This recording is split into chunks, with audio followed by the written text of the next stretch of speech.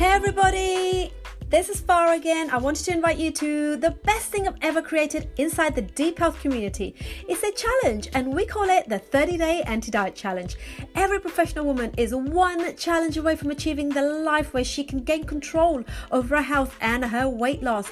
I've created this challenge to help you lose up to 10 pounds in weight no matter where you are in your weight loss journey. This challenge is going to help you to understand why the diets you've tried in the past that haven't worked and why eating this way can revolutionize the way you look at food and transform your body and create that ultimate success.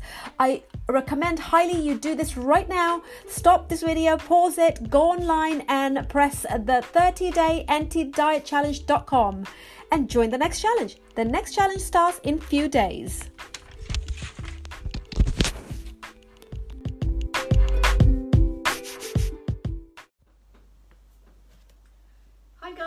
And welcome to Tuesday Evening Nutrition Coaching, and today we are covering the topic which probably is close to pretty much everyone's heart, the bad foods.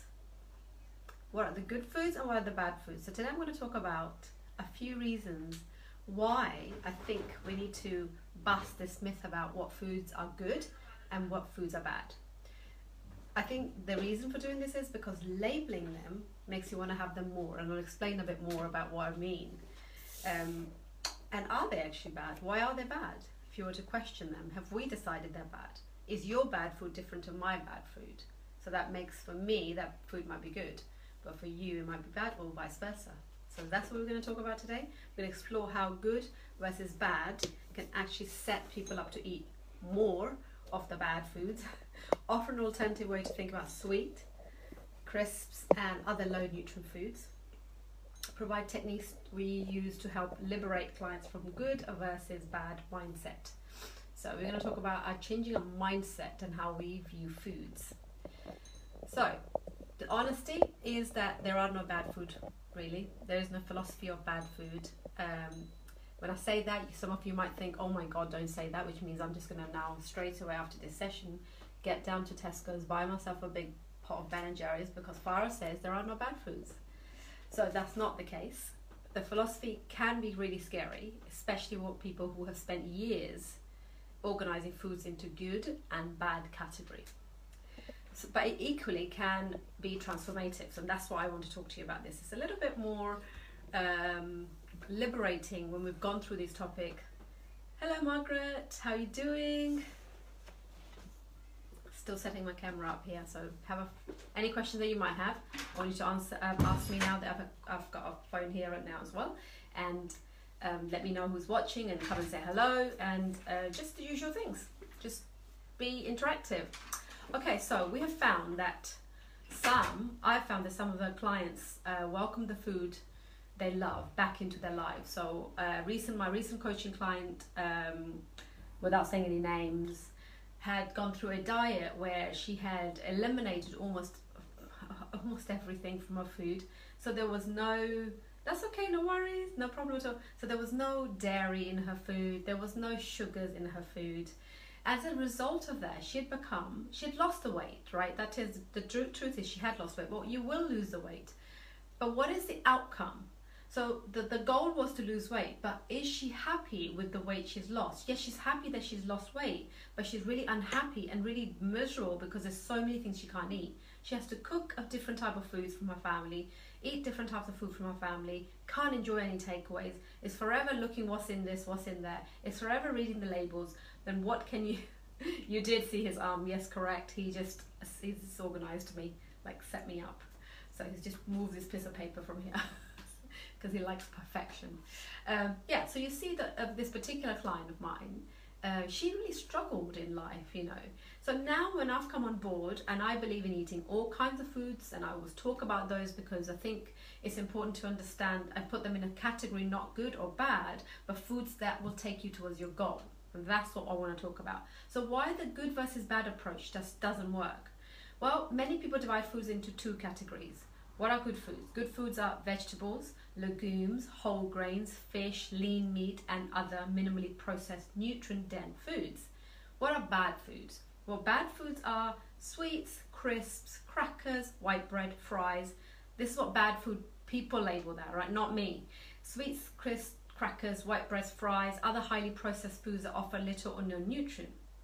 And before we explain why we don't want to sort food into good or bad buckets, I want to be really, really clear about something.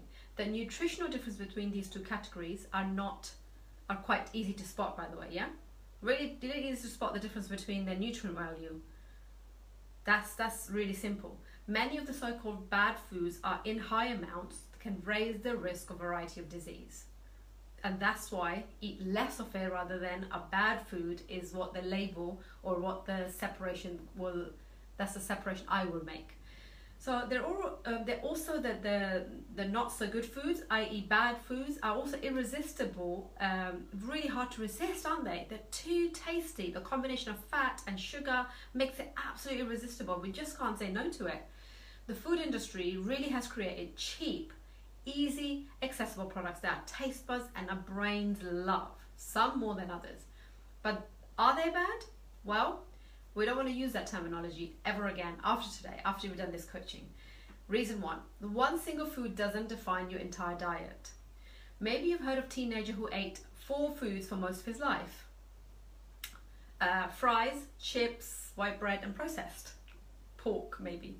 Then he went blind. This is a little tale. It's cautionary tale for sure, but important to keep one thing in perspective. The teen is an outlier. Most people don't just eat those kind of foods. What truly matters for good health is balance. So how do we get the balance? In other words, you don't want your toaster pastries, spray cheese-like product, or crescent rolls, or crowd out veggies, those puffy things, fruit, beans, nuts, fresh meat, seafood, and other nutrient dense foods.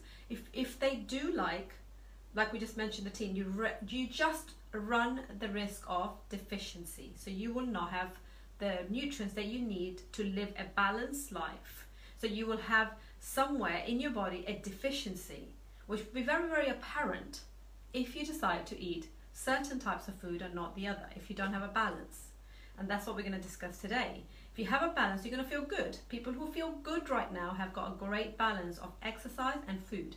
People who have decided that I'm not going to eat this at all, I'm not going to have this makes me blah blah, are probably struggling a bit. So the question is, are you in balance? Are you? We experience massive benefits. Fat loss, improved health when we go from poor nutrition to average and even above average. We experience huge things. I've seen that over and over again when the new clients come through. They go on to having the fist size of carbs, fist size of protein, veggies, and a thumb size of healthy fat. When they start to do that, they feel a massive surge of energy into their body. They start to sleep well. Their mindset is better. They've started to shout less at their kids. They're better at work. Their cravings have been reduced. All of these is because we've just balanced out this person's body. Really, really simple to do, to coach, but not as simple to do, because if you come from a background where you're having 7-8 carbs in a day, which is most of our clients when they come in are on those, then it's hard for you to go on to 3 as a woman and 4 as a man, because we're asking you to cut out quite a bit of carb there, because you don't need as many carbs because you're not working out as much. And then once you've got that, you've lost the weight and you've got into some kind of a level, we then start to increase and interfere more in the deeper level. So 80 to 90% of what you eat, nutrient dense and minerally, so my question to you is your food 80 to 90% nutriently dense, which means 21 meals in a week, which means that out of 21 meals, are you having around 19 meals, around 18 to 19 meals, whole, not processed? You got protein, you got carbohydrates, and you've got smarter carbohydrates, you've got healthy fats in there, and you definitely got 1 to 2 handfuls of vegetables in there. Are you eating in that way? That's the question. Silence. Is most of what you eat highly processed and nutrient poor? Think like if you eat most of it, or most of the time you're eating chips and sweet, then what you need to do is consider small actions to make your diet just a little bit better. Slowly add more nutriently dense food. So starting with, I'm going to have a little bit more veggies, I'm going to eat a bit more fruit, a bit more fish, poultry, and so on each of our meals. So we're going. What should you eat? We're going to do that whole section one of the Tuesdays, and I'll go through that with you. So reason number 2, no one food is bad for all people in all situations. Okay, let's explain that. To illustrate this point, an example I can give you, if you are in a country where the drinking water is not quite safe for you because of minerals or the water is not clean, and you cannot access water anywhere, and the thing that's left that you can get, cola, is the only thing you can access. Is it better to drink cola or just go thirsty? I would say it's better to drink cola because you're in maybe a very hot place, and that will just give you the energy and refresh you, versus having water from the tap or not having anything at all. So that's different when it comes to that. So then that food now, that cola isn't, you're probably thinking, oh, it's a bad food, so I don't want to have it. But actually right there, it did something for us. It gave us a bit of a hope that there's nothing there around. The only thing I can drink clean is cola. So that's different.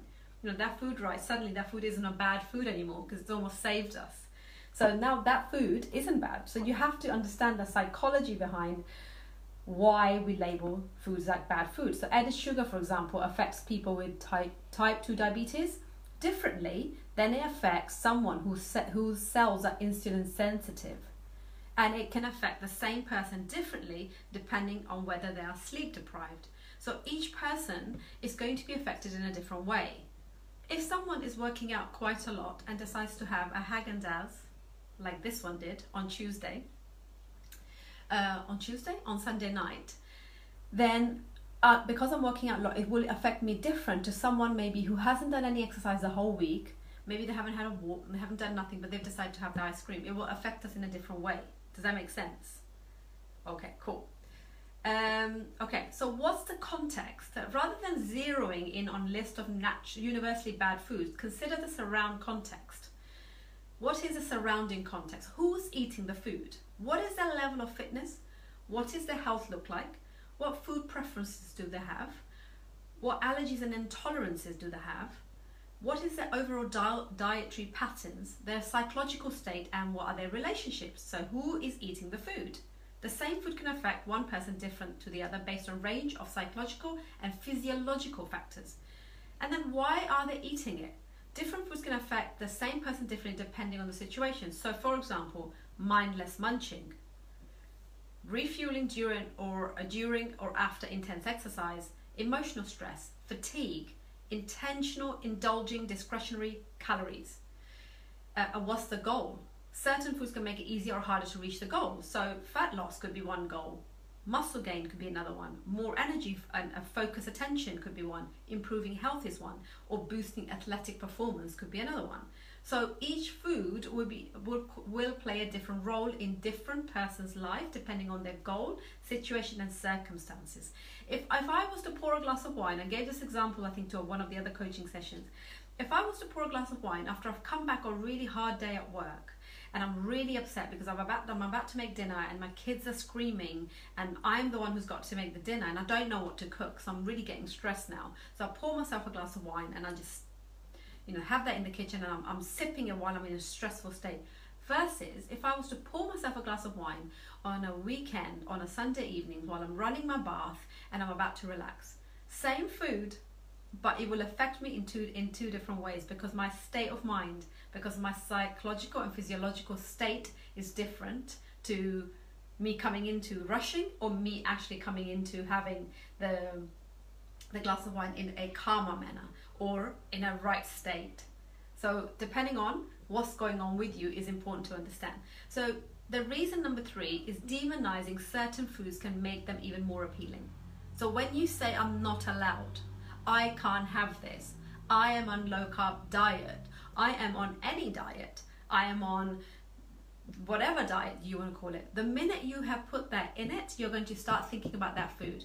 If you've told yourself today, I'm not having any bread, that's it, not having any bread, I promise you, you're going to think about bread at least 25 times a day. And in the meantime, you may give in and actually bring that bread. And how long are you going to do it for? And this is the reason why diets don't work. And this is why I'm so passionate about asking people to get off the diet and actually look at your food in a more holistic way where you are balancing your foods and also having treats or foods that you think will not make you take you towards your goal, but you're having some of it Okay, so you have them on the weekend, like I do, because I possibly couldn't live I did this one for a month where I actually had really, really clean food for a month, and I was so miserable. I promise you, I just couldn't handle it. I'd rather work out every single day. I'd rather do half a marathon, whatever, but I just want to be able to eat whatever I want. But I have some rules in place because I have a goal. Okay, so lots of people tell us they're 100% abstaining from bad foods is the only way they can maintain their any kind of smidgen of control around their eating. So they've given the control away. The control's been taken away from them and they've put it in someone else's hand. Now I'm on a plan. Now I'm on Slimming World. Now I'm on Weight Watchers. Now I'm on something else. Because you've taken the power from yourself and given it to someone else. They control your power. You go and get weighed every week. You get a little clap. You wee before you go and get weighed because you want to see those numbers move. And if you don't see those numbers move, you get really upset and you come home and you have the biggest bar of chocolate.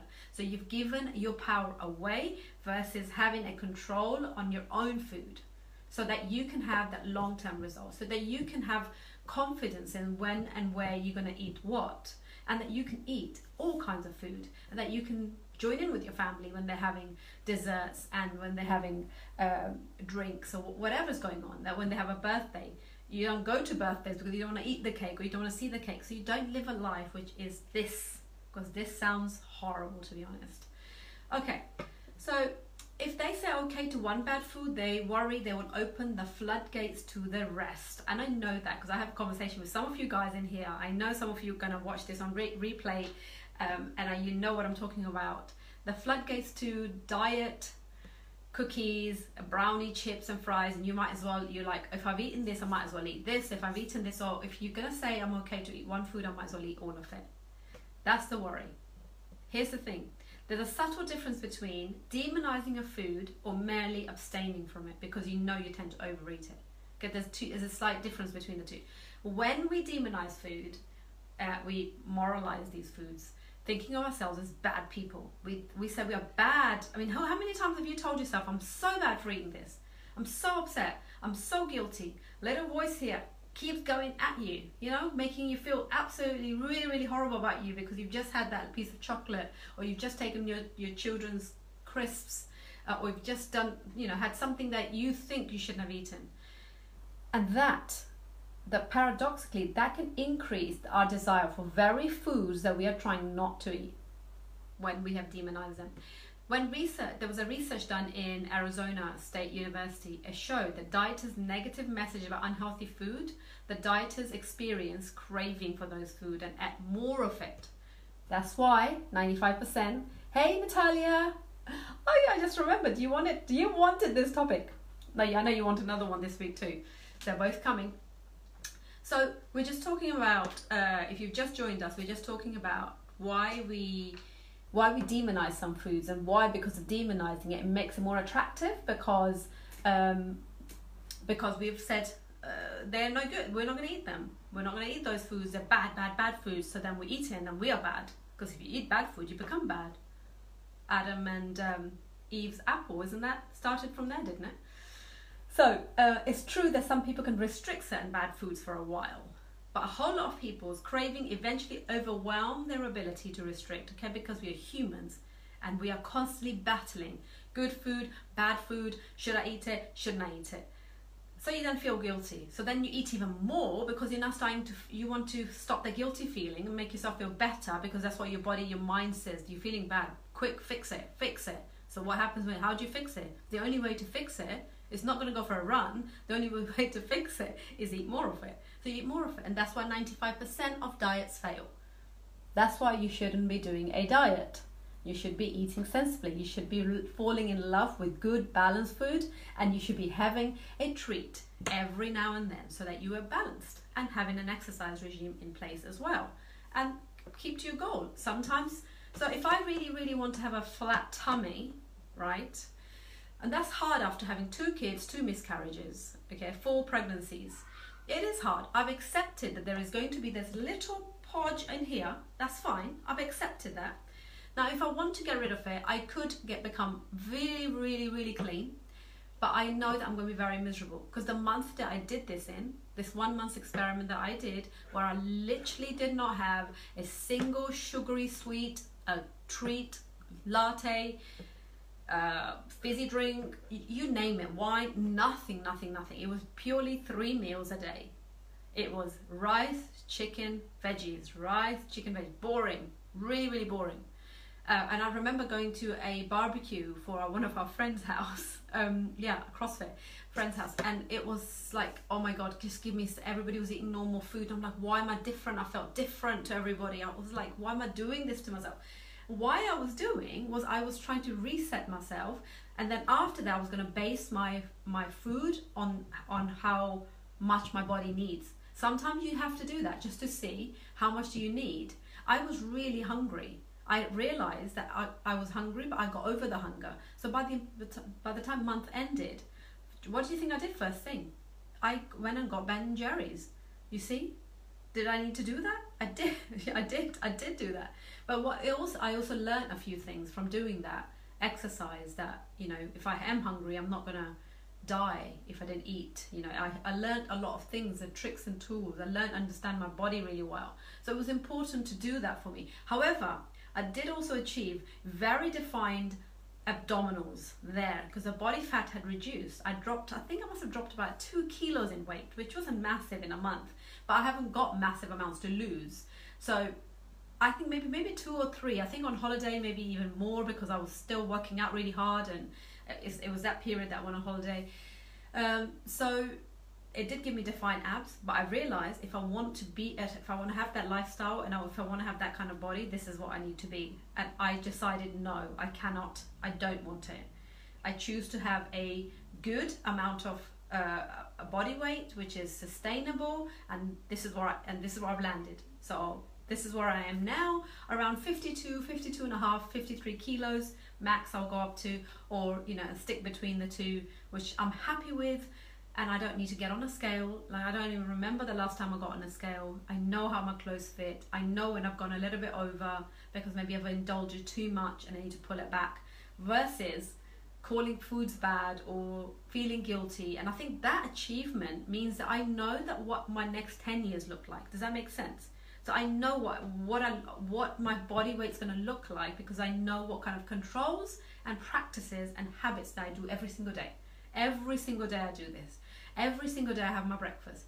Every single day I have my lunch, which is balanced, which is size of my fist. So the rice is never more than size of my fist. So my carbs have become real good and in control. So my carbs are around 3 to 4, maybe 5 the days I do a lot of workout. Otherwise I'll go back to 3.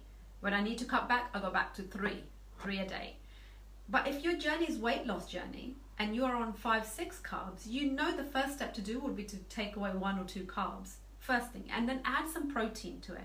Add some more veggies to it, because what we need to do is balance out the food. Okay, but what I was saying was, a lot of people, the craving eventually becomes overwhelmed, and this can create a vicious circle. And if I could show you a graph just now, the vicious circle is initial excitement of going on a diet, 30-day diet, then the period of restricting diet where you're thinking about food constantly, or trying to sneak in some ways. This is what I was doing. I was trying to sneak some food in. And then you get this outfit. You're like, oh my God, I look so good in this. Look how much weight I've lost. And then you return to normal. Because what happens after the diet, guys? What happens after the diet? Diet stops. The diet has a limit. That's why diet doesn't work. It works for the period you're in. It works, and I give you some credit for actually going through it, because my God, it's so hard. I have not been on many diets in my life. What I have done is just left my meals. Just don't eat meals because of either postnatal depression I was going through, or I just didn't care if I don't eat, that kind of behavior, rather than being on a diet.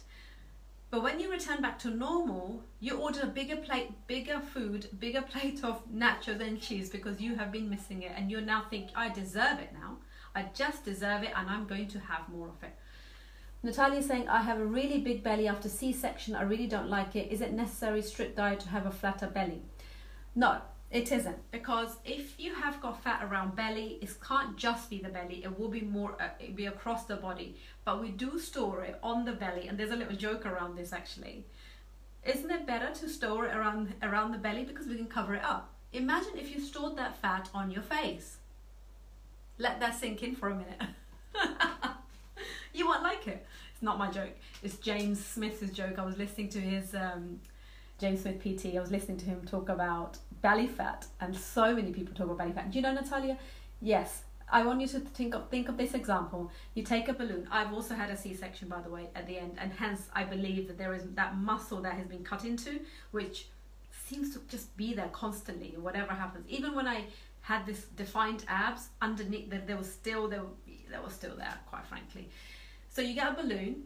Okay, you fill the balloon up, fill it all the way up, make it nice and big. Then let go of the air. Okay, let go of the air. What happens to the balloon? Does it go back in the same shape that you first had it? No? Does the balloon go back in the same tiny little tight balloon? No, it doesn't. What has happened there is an example that I give to a lot of women who have had pregnancies and babies.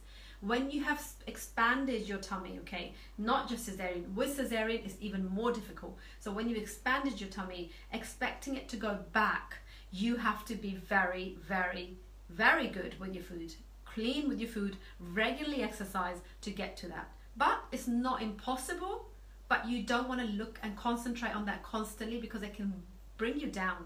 So no, it's not necessary to do a strict diet at all, but you do need to have at least 70 to 80% of your food, Natalia, needs to be balanced.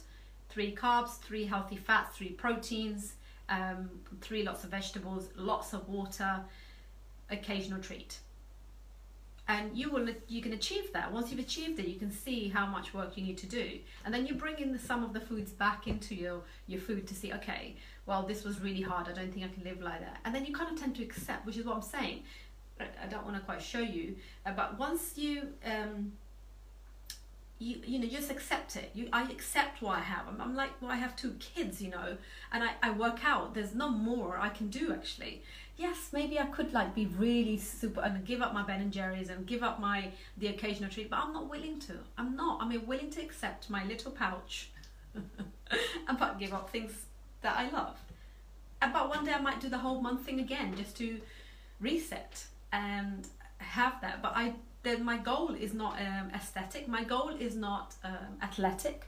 My goal is to be healthy. My goal is to now teach other women how to feel good about themselves. So quite frankly, I'm happy where I am. I don't need to really make any adjustments. And I want you to think about yourself, is what is it that you really want to do? Is it really the belly that you're worried about? Is there something else? What else is upsetting you? Is it the relationship? Because there's a lot of things, lots of women decide not to become naked in front of their husbands, for example, because they're really embarrassed about their bodies. But the issue is in their own heads rather than their husbands most of the time, because the women don't feel comfortable. This is a few years into relationship, once upon a time you had this great, now the lights are off, or you maybe haven't had sex for such a long time because you actually don't want to. But these are important things in life that we need to continue to do. So we want to address these issues. We want to figure out, it doesn't necessarily mean you starve yourself, then you let your husband see you, because that's not right either. It's about understanding, what does your lifestyle in total looks like? How is your environment? How is your sleep? How is your food? Is it nutritionally dense? And how is your exercise regime? So those things all contribute to your wholeness rather than one specific thing.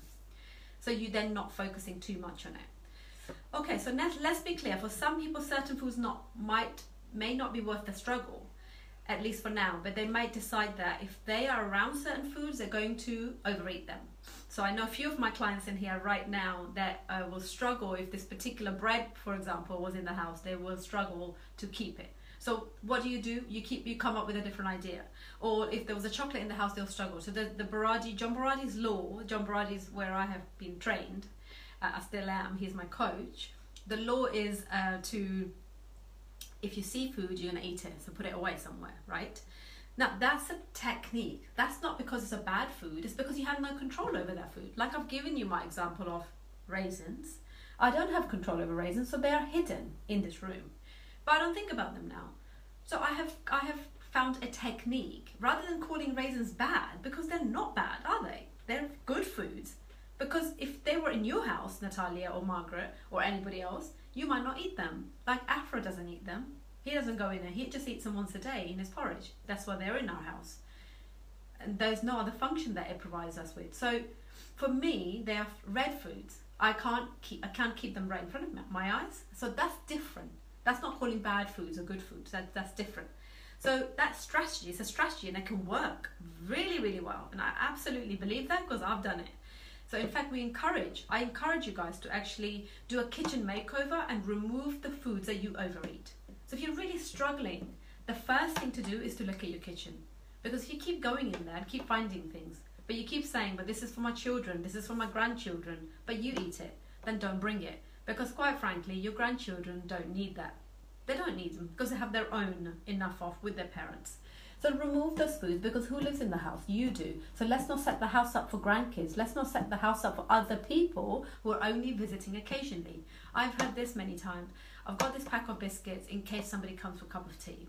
Well, guess what? It's right now, lockdown, social distancing. No one's coming to your house for a cup of tea. Let's not buy those biscuits because you don't have a control. If you have a control, I salute you. If you have control, you can have a couple of biscuits and you put the rest away. Have it. Simple as that. It's simple as that. And this alone, the kitchen makeover alone, will actually help you to lose weight because you're doing things for longer term. This is not a diet. This is not a diet. This is you removing foods that you don't have control over. Not because you're a bad person, because you just can't get the control over those. Because we're humans and we love food because these foods provide comfort. Especially when you're in a stressful time, it's a good idea to take those foods away because you don't want to tempt yourself. So when we label foods like something like I tend to overeat rather than bad, we're better able to relax. So when I've said I tend to overeat raisins versus raisins are really bad, they're really high in sugar, I mustn't eat them. Which one am I going to potentially go towards?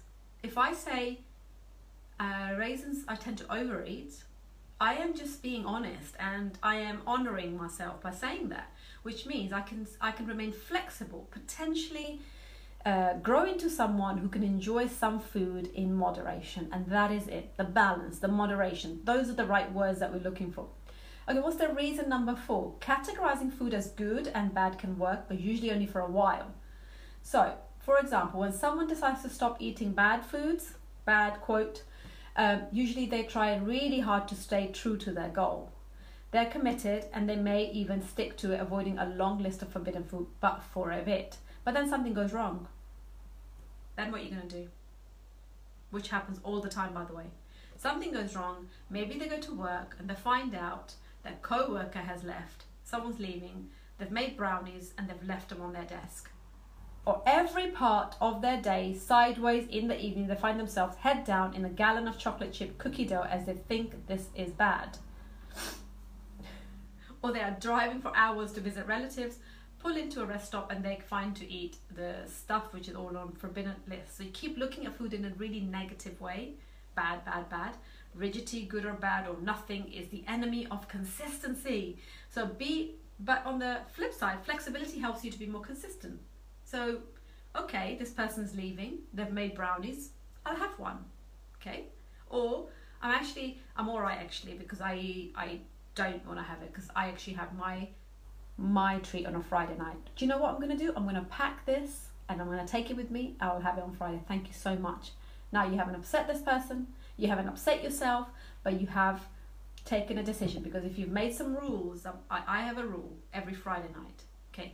If I keep breaking the rule, it's not really a rule, is there? If I just keep saying to myself, well, it's okay to have it on Monday, and I did that on Sunday, I did break the rule, but I didn't feel so bad about it. I didn't go crazy on Monday and not eat any food because I'd gone over my... However, although I'd broken the rule in a way, but I hadn't. Instead of having it this Friday, I just brought it over to Sunday. We'd worked really hard. Now I'm justifying it, which I really don't need to. Okay, so for example, rather than avoiding sugar just because health site tells you to stop eating it, you might consider, am I hungry? Am I stressed? So before you eat your cookies, think about those. Is this food worth it to me? If I tell you that one cookie has 90 calories, if I tell you that if you eat two biscuits, and you're very, very good with your food, you're going to put on 10 pounds in a year. If I tell you that to do a 300 calorie workout, 350 calorie workout that we do in my groups, That's not even, that's a Mars bar, isn't it? I've not had a Mars bar in ages, but around that. It takes 1 hour of hard work to burn that. That's if you are maintenance calories. If you're trying to calorie deficit and you've just, kind of burned those calories, but you've replaced them immediately, then we haven't got anywhere. So because we're now calorie balanced, we need to be in calorie deficit if we are going to lose the weight.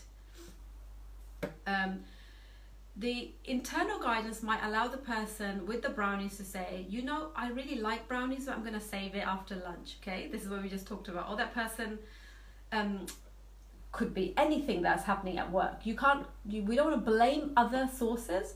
So I have some teachers in this group, and I have lots of people from different backgrounds that I coach. There is food everywhere. You go to church, you get biscuits and tea. You go to work, there is chocolates there. The poor teachers get it the most. So with teachers, it's either someone's birthday or someone's leaving or the end of the term is coming up, and they keep getting lots and lots of chocolates. The easier thing to buy for a teacher is that. However, we cannot blame the external environment. We have to have the control over ourselves, because we will be presented with this constantly. So we need to decide how we're going to come across, how we're going to behave, how we're going to decide what we're going to have, and what our goals are. Absolutely. Because when I speak to people and they say, I was doing so well, and then suddenly, Christmas, this box of chocolates arrived in November. Can you believe it? September is when chocolates go out for December. So people buy those at night time, sit there eating a few, they're eating a couple, 4 or 5 of those single chocolates out of the tubs, and that's times 7. Yeah, every night you do the watching TV. Every night you have 4 or 5, times that by 7, and before you know it, you've put on an extra 1,000 calories that week. Times that by 4, that's 4,000. Times that by 52. So you can just see how the weight creeps up. You can just exactly see how. And if you ever worry about, I don't eat enough, or why is the weight going on? I really encourage you to write it down. Write it down and just analyze your own data so you know exactly what's going on with your body. Okay, reason number 5, it's really okay and completely normal to eat for pleasure. Okay, this is what is a really important to understand. If I get a box of chocolate I do not open, I give to someone else. Oh, bless you. I know it's, and I understand that. What would happen, Natalie, if you did eat the chocolates? Let me know in the comment below. Margaret said, my weakness is biscuits in the morning when I'm off. I have reduced to 1 or 2 a week. Lifestyle change is a challenge. Yes, exactly. Lifestyle change is a challenge. And Margaret, you do a lot of running. Yeah, so perhaps those 2 biscuits are being worked well into your body, that you can actually have them, believe it or not. Because if your rest of your day is balanced, then maybe those are, you're doing 10K, 5K. So when I say to people, unless you're running that much, you can't justify the food unless you're on a weight loss. Don't think you're on a weight loss, are you? You're just maintaining, aren't you? I believe. Let me know in the comment below if you're on weight loss. If you were on weight loss diet, if you're on a weight loss goal, then perhaps the biscuits need to reduce down to 1 maybe, or 0, or what is the better thing to have instead of a biscuit, because they are processed, so they have the things in it are not so great, not nutritionally dense. So thinking about what else could you have instead of those biscuits, rather than having them, as in if you wanted to even better your food.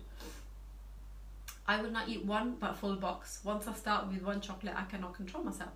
The absolute right thing to do, Natalia, is to give it to someone if you have that. That's completely right thing to do. And there's nothing wrong with that. Like I said, if you can't have the control, then you just have to give it to someone and feel good doing that. So food serves many purposes, okay? You got to remember, the food is there not just for being healthy. We also, for nutrients or for calories, some foods aren't necessarily loaded with nutrients, but they taste amazing.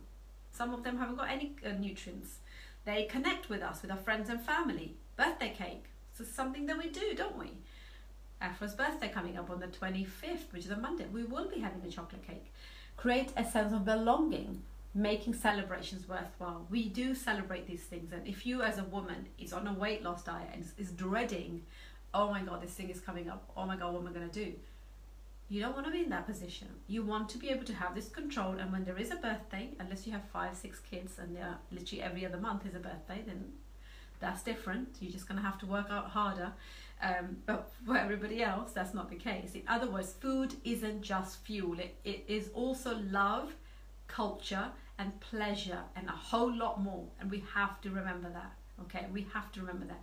When you think about food in this way, everything, even your grandma's special Black Forest cake, has a purpose and a place. Rather than a list of foods that you can or can't eat, instead of have your choices. You can have food. You have foods you choose for energy, for pleasure, for health, for many other important reasons. Friday night is our date night. We like to have a little bit of indulgent food, so like we will have a bit of cheese on it. So we don't have cheese the whole week. Okay, we will have cheese on Friday. It's important for us for Friday night to feel good about our food. If it needs to be different for the rest of the week. It needs to be, so we don't look at the vegetables in there. We always have vegetables, but we don't necessarily think, so we might have roasted vegetables instead of boiled vegetables. So we may have some cheese on our fish, or we might have a piece of toast with some cheese on it as a starter. We may have some crackers with, not all of this by the way, just one or the other. Because we want to feel good about having the date night, and for us the food really has a big purpose in there. We sit in front of TV and eat it. We don't eat any other food in front of TV, right? Can you see the difference? But we don't feel bad doing that, because for the rest of the week we have done what we promised ourselves, is to eat a balanced food, not depriving food, not diet food, not salads, no, proper food, good food, protein, carbs, vegetables, and not boiled, cooked really well, different types of food, and that's for pleasure. We don't think about health. We think about health the whole week. With that particular food isn't necessarily health. But when I look back, actually, the food is fairly good. Fish and courgettes roasted is hardly something bad. But if we wanted to have Domino's, if we wanted to, then we could. And we won't feel bad about having that, because that provides us with happiness. And that's what you'd want to get into that position where you could have this, because this is long-term solutions, guys. This is the anti-diet solution, that you don't be on a diet. Margaret wants to have those 2 biscuits and she does a lot of running. It's okay, isn't it, really? It's not the end of the world. But if somebody is not running, but they're sat down all day and they're not moving their body, but then they're having biscuits and they want to lose weight, if that's their goal, what am I going to say to them? Exactly that. So reason number 6, when we obsess over bad foods, we rob ourselves of ability to evolve. When we obsess over bad foods, we rob ourselves of the ability to evolve. Rigidly abstaining can teach us to get really good at abstaining. Exactly. So if you're okay with abstaining from a long list of food for the rest of your life, there's nothing wrong with that approach, if that's how you want to live for the rest of your life. But if you're not okay with a life sentence of no cookies, of no brownies, no cake, no bread, no pasta, then you may be happy to learn there is an alternative approach.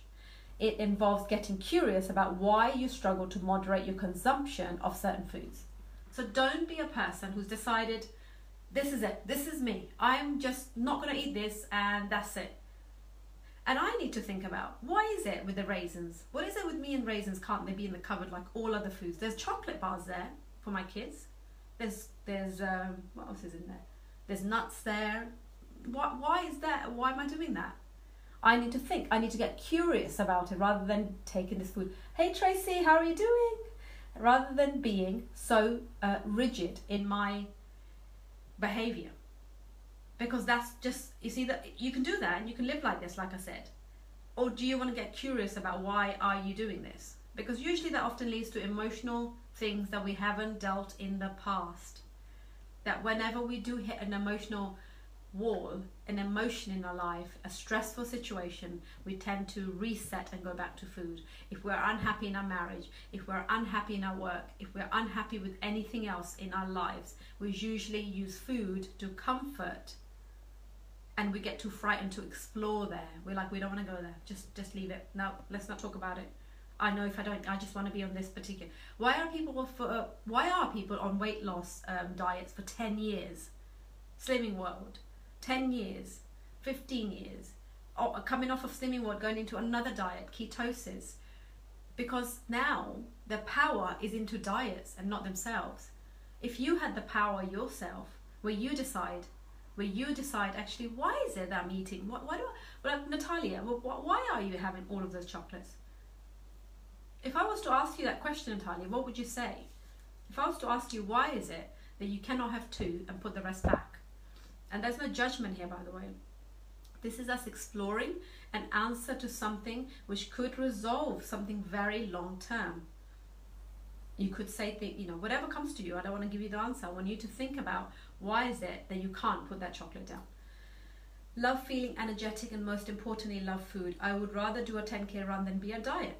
100%, absolutely. Diet is deprivation, it's upsetting, it's horrible. It really is. Like I told you, I did it for a month. It wasn't even diet. I was eating everything, but I couldn't touch the sugar. Literally couldn't touch it. And that made me very, very unhappy. So if you're not okay with a life sentence, if you've given yourself a life sentence of no cookies, brownies, no cake, bread, pasta, then you may be happy to learn there is an alternative approach, which means get curious. Consider things like that. What leads to feeling out of control? What leads to feeling out of control? What triggers that I need this and that I can't stop eating these thoughts? Write them down. I would love to interview someone who is willing to give me these answers. Some of these answers I have myself as well. It's something I need to do. What triggers I need this and that I can't stop this thoughts? What's the other question you could ask? When is it possible to eat this food in moderate amounts, if ever? When isn't it? So when is it possible? When can you have these foods? If you're saying if I'm not on a diet, then you know who's got the control. The point is, rather than zeroing in on bad foods, look at the underlying reasons, called the triggers that lead you to struggle. So what could a trigger be? Feeling. We might eat more when we are stressed, lonely, or bored. Food fills the void. Okay? Let that sink in for a minute. We might eat more when we are stressed, lonely, or bored.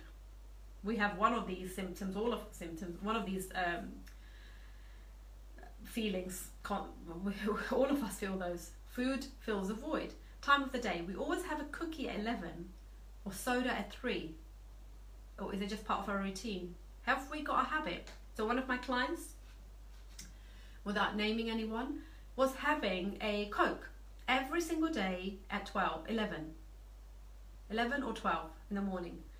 When I asked her why she thinks she has it, she said, I don't know. I just have a habit. Just have a habit of drinking it. Okay?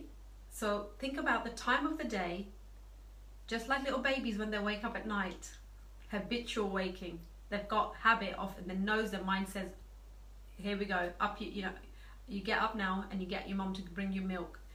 And then when you bring the milk once, then the baby is like very clever and they're like, do it again the next day and again the next day. Now we've got a habit. And then we have to go and work really hard to break the habit. You remember that when you had your kids? Excuse me. Social setting. That's a big one, isn't it? Social setting. Hey, everyone else is having a beer and chicken wings, so I might as well join in the happy hour. Everybody else is doing it, so I'm going to do it. That could be a trigger. Place. For some reason, a dark movie theatre or a parent's kitchen might make us want to munch. If we go into my mum's house, for some reason, whatever she gives me, I eat it. Why do I do that? So she will give me things like, oh, this got a lovely warm bread. Do you want to eat it? I've had my breakfast, not even hungry. I just feel obliged. And if I was to ask myself, why are you doing this? I don't even have the answer. But I can now say, after discussing it with you guys, that may be my reason. My mum's given it to me. I really don't want to break her heart. I don't want to say no to her. But I don't think she cares if I said no. She doesn't care. But the problem is mine. The issue is mine. Or the thought pattern. Thinking I deserve this, life is too hard to chew kale, or might steer us towards drive-through windows. Okay, so if you're constantly feeling like a victim, and you think, well, I've had a really tough day, I'm going to treat myself. I've had a bad day, I'm going to just drown myself in wine, then you're constantly in between these triggers. These could be some triggers. Natalia is saying, I think I'm a low energy person. I feel like the quick bad sugar helps me to feel better. Natalia, why do you think you're a low energy person? What gives you that impression? Give me a little bit of background on that, because that will just give me an understanding of what you're trying to say there. Okay, so to uncover triggers, I often ask the clients to keep a food journal. Why? Because when we do this exercise and writing down everything we eat or drink for a week or two, we find out if it's craving, if it's a habit, if it's a trigger of some kind, a feeling. If you were to write next to every time you had something which you didn't want to eat, if you were to write next to why you had it, I promise you, you will discover so much about yourself. I'm not promising you're going to stop all of that. I would not ask you to stop all of that. I'm saying if you write it, you have data. What you can do is to maybe avoid certain situations so you don't go towards that, perhaps. But once you need to write, once you need to discover. So maybe you need to write things like, I will ask them normally to write, what am I feeling? What time is it? Who am I with? Where am I? And what thoughts am I having? If you were to answer those 5 questions, let's do it again. What am I feeling? What time is it? Who am I with? Where am I? And what thoughts am I having? Those 5 questions. So Margaret, here's a question for you. Before you have your biscuits, what are you feeling? What time is it? Who are you with? Where are you? And what thoughts are you having? Okay, answer those, and you'll get some kind of an answer for why you have them. Natalia, think about the chocolate box. Think about what am I feeling? What time is it? Who am I with? Where am I? Whether it's a box of chocolates or anything else you have. Do this little thing and see what you think. The approach it, and then approach it with, not feedback is not failure, by the way. Okay, so don't look at it and think I'm a loser, I'm a failure, look at me, I'm an embarrassing person. No, the opposite. You're curious. You're trying to figure out why you're doing this. Okay, and approach it with feedback, not failure mentality. Really important. Afternoon, bonjour, evening. Then the point isn't to catch you doing something wrong. It helps to assess what's really going on. So there was a client of mine who would ring her mother on Sundays, 5-6 o'clock in the evening, every Sunday, and she didn't have a good relationship with her mum. So before she was going to ring her mum, she used to have biscuits. She would just, and then how we found this out was after a very, very in-depth conversation over many weeks when these things get discovered. But we figured out, because nobody tells you, do they? In the first, second, third week, when I actually don't get on with mum, I ring my mum. So when she's talking to me, and I pick up from her voice that, or from her face, that she doesn't look that pleased when she's talking about her mother. This is a real example. So I'm picking these things up from her. So I say to her, what are you feeling when you're having those biscuits? And she says, stressed. What time is it? Oh, it's about 5. What time do you call your mum? 6. Okay. Who are you with? I'm by myself. I'm just on my own. Okay. Where are you? I'm always in the house, so accessible. Okay. What thoughts are you having? The thoughts I'm having is I want this conversation out and done with.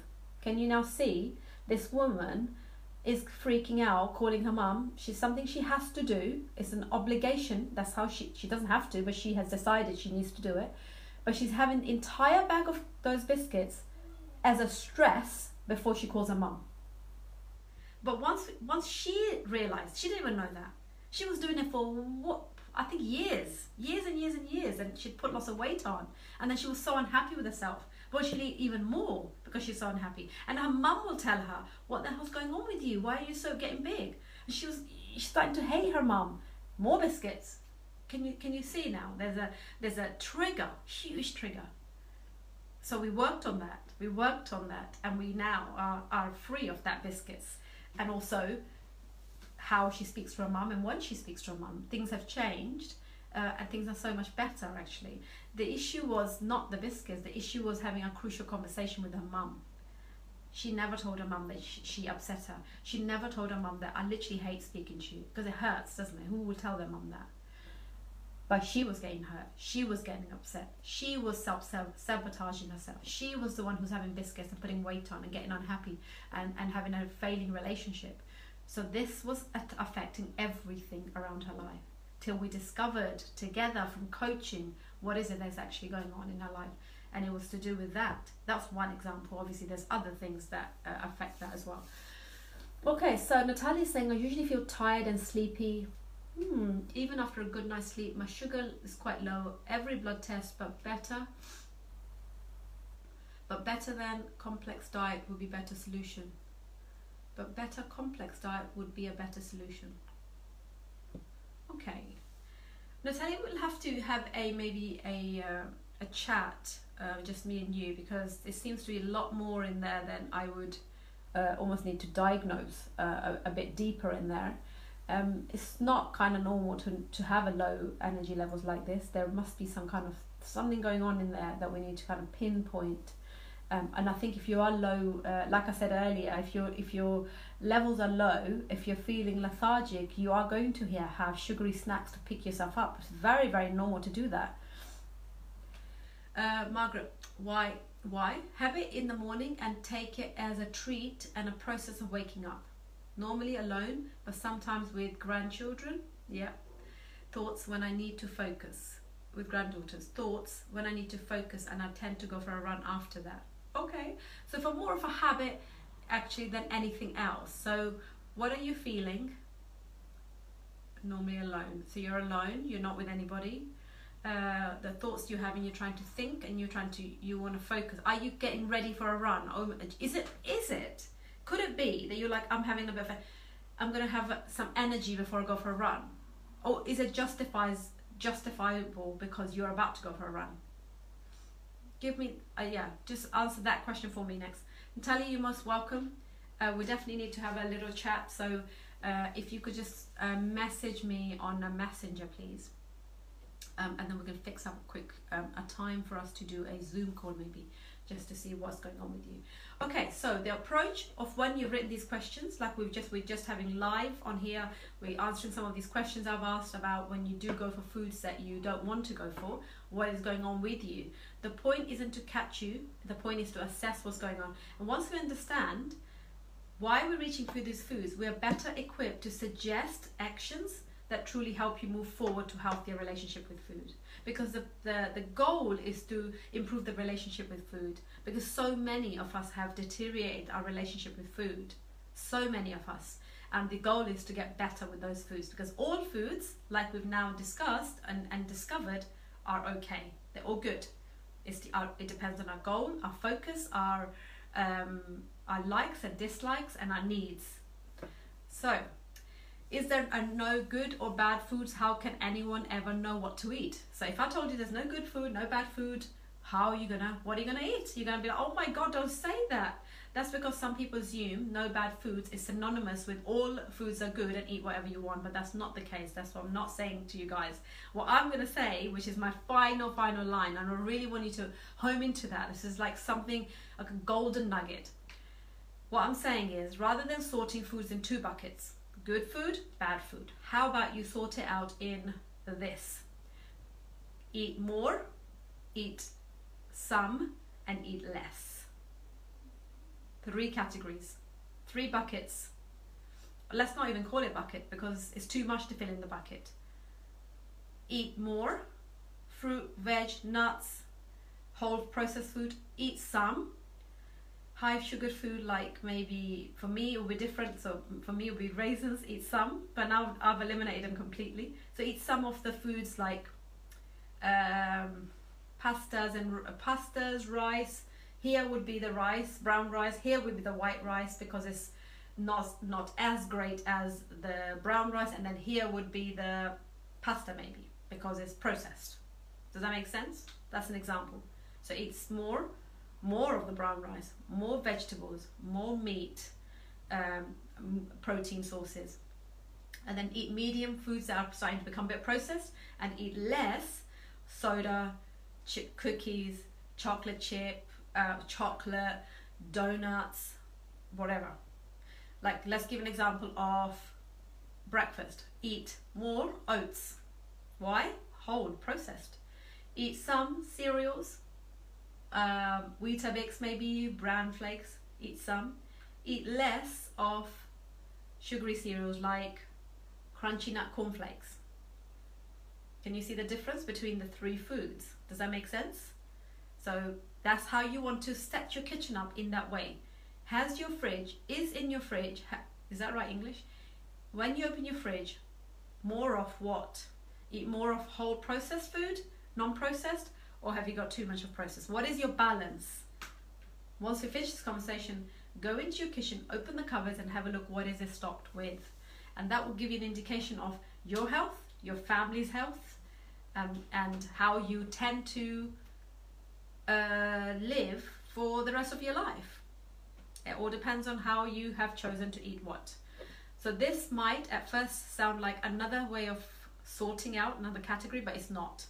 It's not. It really isn't. So it just depends on your goal, what your goal is and what you're going to go for. Like I said, if Margaret's running 10k, does she really, is the biscuit a massive deal? Not really. However, I will suggest, and this is just an advice, having a banana before a run will actually improve her performance. Why?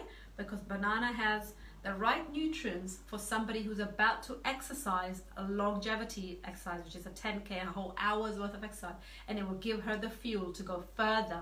If she wishes to enter half marathons, the biscuit is not going to support the goal, but the banana is going to support the goal. Does that make sense? So that's but in terms of her calorie intake, in terms of her body shape, the biscuit isn't going to massively make a huge difference. So it is purely Margaret's choice what she decides to do. I think it's more of a habit rather than energy. Yeah, the thing is I don't mind ideas as long as I take the food back to bed prior to my run. Okay, so you mean you want to take the food in the evening to your bed or in the morning? Great. So we literally just did like almost a case study here with Natalia and Margaret, which is amazing. I love that. So think about your long-term goal. Margaret's goal is to run a half marathon, which I'm aware of. So she needs to decide, is the biscuit going to support my goal, or is a piece of fruit going to support my goal better? We all know the answers. This side is processed, biscuits are processed, banana is whole, will give her a lot more energy, but there's a habit built here. So maybe it could be the weekend is biscuits with grandkids, and it could be banana before the run. It could be biscuits if you're not running. It could be banana when you're running. It could be a mixture of both. That means you don't go without. How about that? Isn't that great? Awesome, guys. Thank you so much for joining me. If I was to give you an example, if you were right now, and we've just given Margaret's example of biscuits, maybe going from 2 to 1 and then switching to fruit. If you were somebody who had a double bacon cheeseburger with mayonnaise and fries and a milkshake, if you are that person, if your child is having that, if your husband's having that, and you want to, prior to waking up, okay, if you want to reduce that, if you want to get onto a healthier lifestyle and you need to lose a bit of body fat, you don't take all of that away, okay? You don't tell them to take, this is the worst mistake people keep making, okay? They keep doing this. From Monday, I'm going to be good. Take everything away. Come Thursday, they're back onto the square one because they've actually stripped too much. Their body's not used to it. You're not honored your body. So from double cheeseburger with mayo, you just take away the mayo and replace the shake with maybe water. First step. Second step is you do the cheeseburger with salad and water. Third step, you do the cheese, maybe take away the bacon and you do the chicken sandwich. Still a burger. Still top it up with bacon. Still top it up with cheese, but you have it with salad and water. And then eventually you become a grilled chicken with salad, potato, salsa and water person. 5 steps. Before, we got from double cheese bacon burger with mayo, fries and milkshake to someone's eating grilled chicken with potatoes and salsa and water. There's a step-by-step process to get into this. But if you want to eat occasionally the double cheeseburger, you should be able to, because it's not a bad food, is it? It's only bad when you have it every day. It's bad for your body. The food isn't bad. McDonald's isn't bad. It's if you go there every day, you have now made it bad because your body can't digest all of that, and you're going to be deficient in lots of nutrients. So it's not the foods that are bad. It's our choices that we make. they all depend on good choices or not so good choices. Thank you, everybody. Thanks for joining me. Hey, Sharon. I hope you found this useful, guys. And I will be back with you tomorrow at 6 o'clock with a workout session, 6, 10 and 7. Thank you so much. Any questions regarding this, please let me know, and I'll continue to have a look at the comments and answer them tonight or first thing in the morning. Bye for now, everyone. Bye.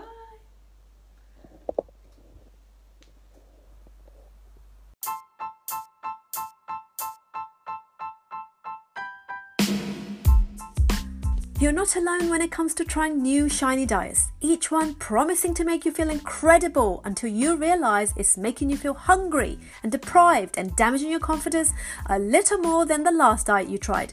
Hello, and thank you so much for tuning in to the Anti-Diet Podcast Show, a podcast on a mission to help you break free from yo-yo dieting and equip you with evidence-based advice so you can feel more confidence in yourself without ever feeling deprived.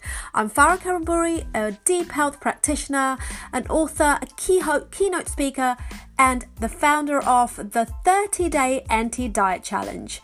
Each episode is created to help you take one step forward in your weight loss journey without being on a diet. Each day I will bring you a wealth of knowledge about how you can lose weight without being on a diet. And each week I'm going to be joined by a guest or a client that's going to give us the insights and the expert advice in the world of well-being, so together we can learn from real life trial and triumphs.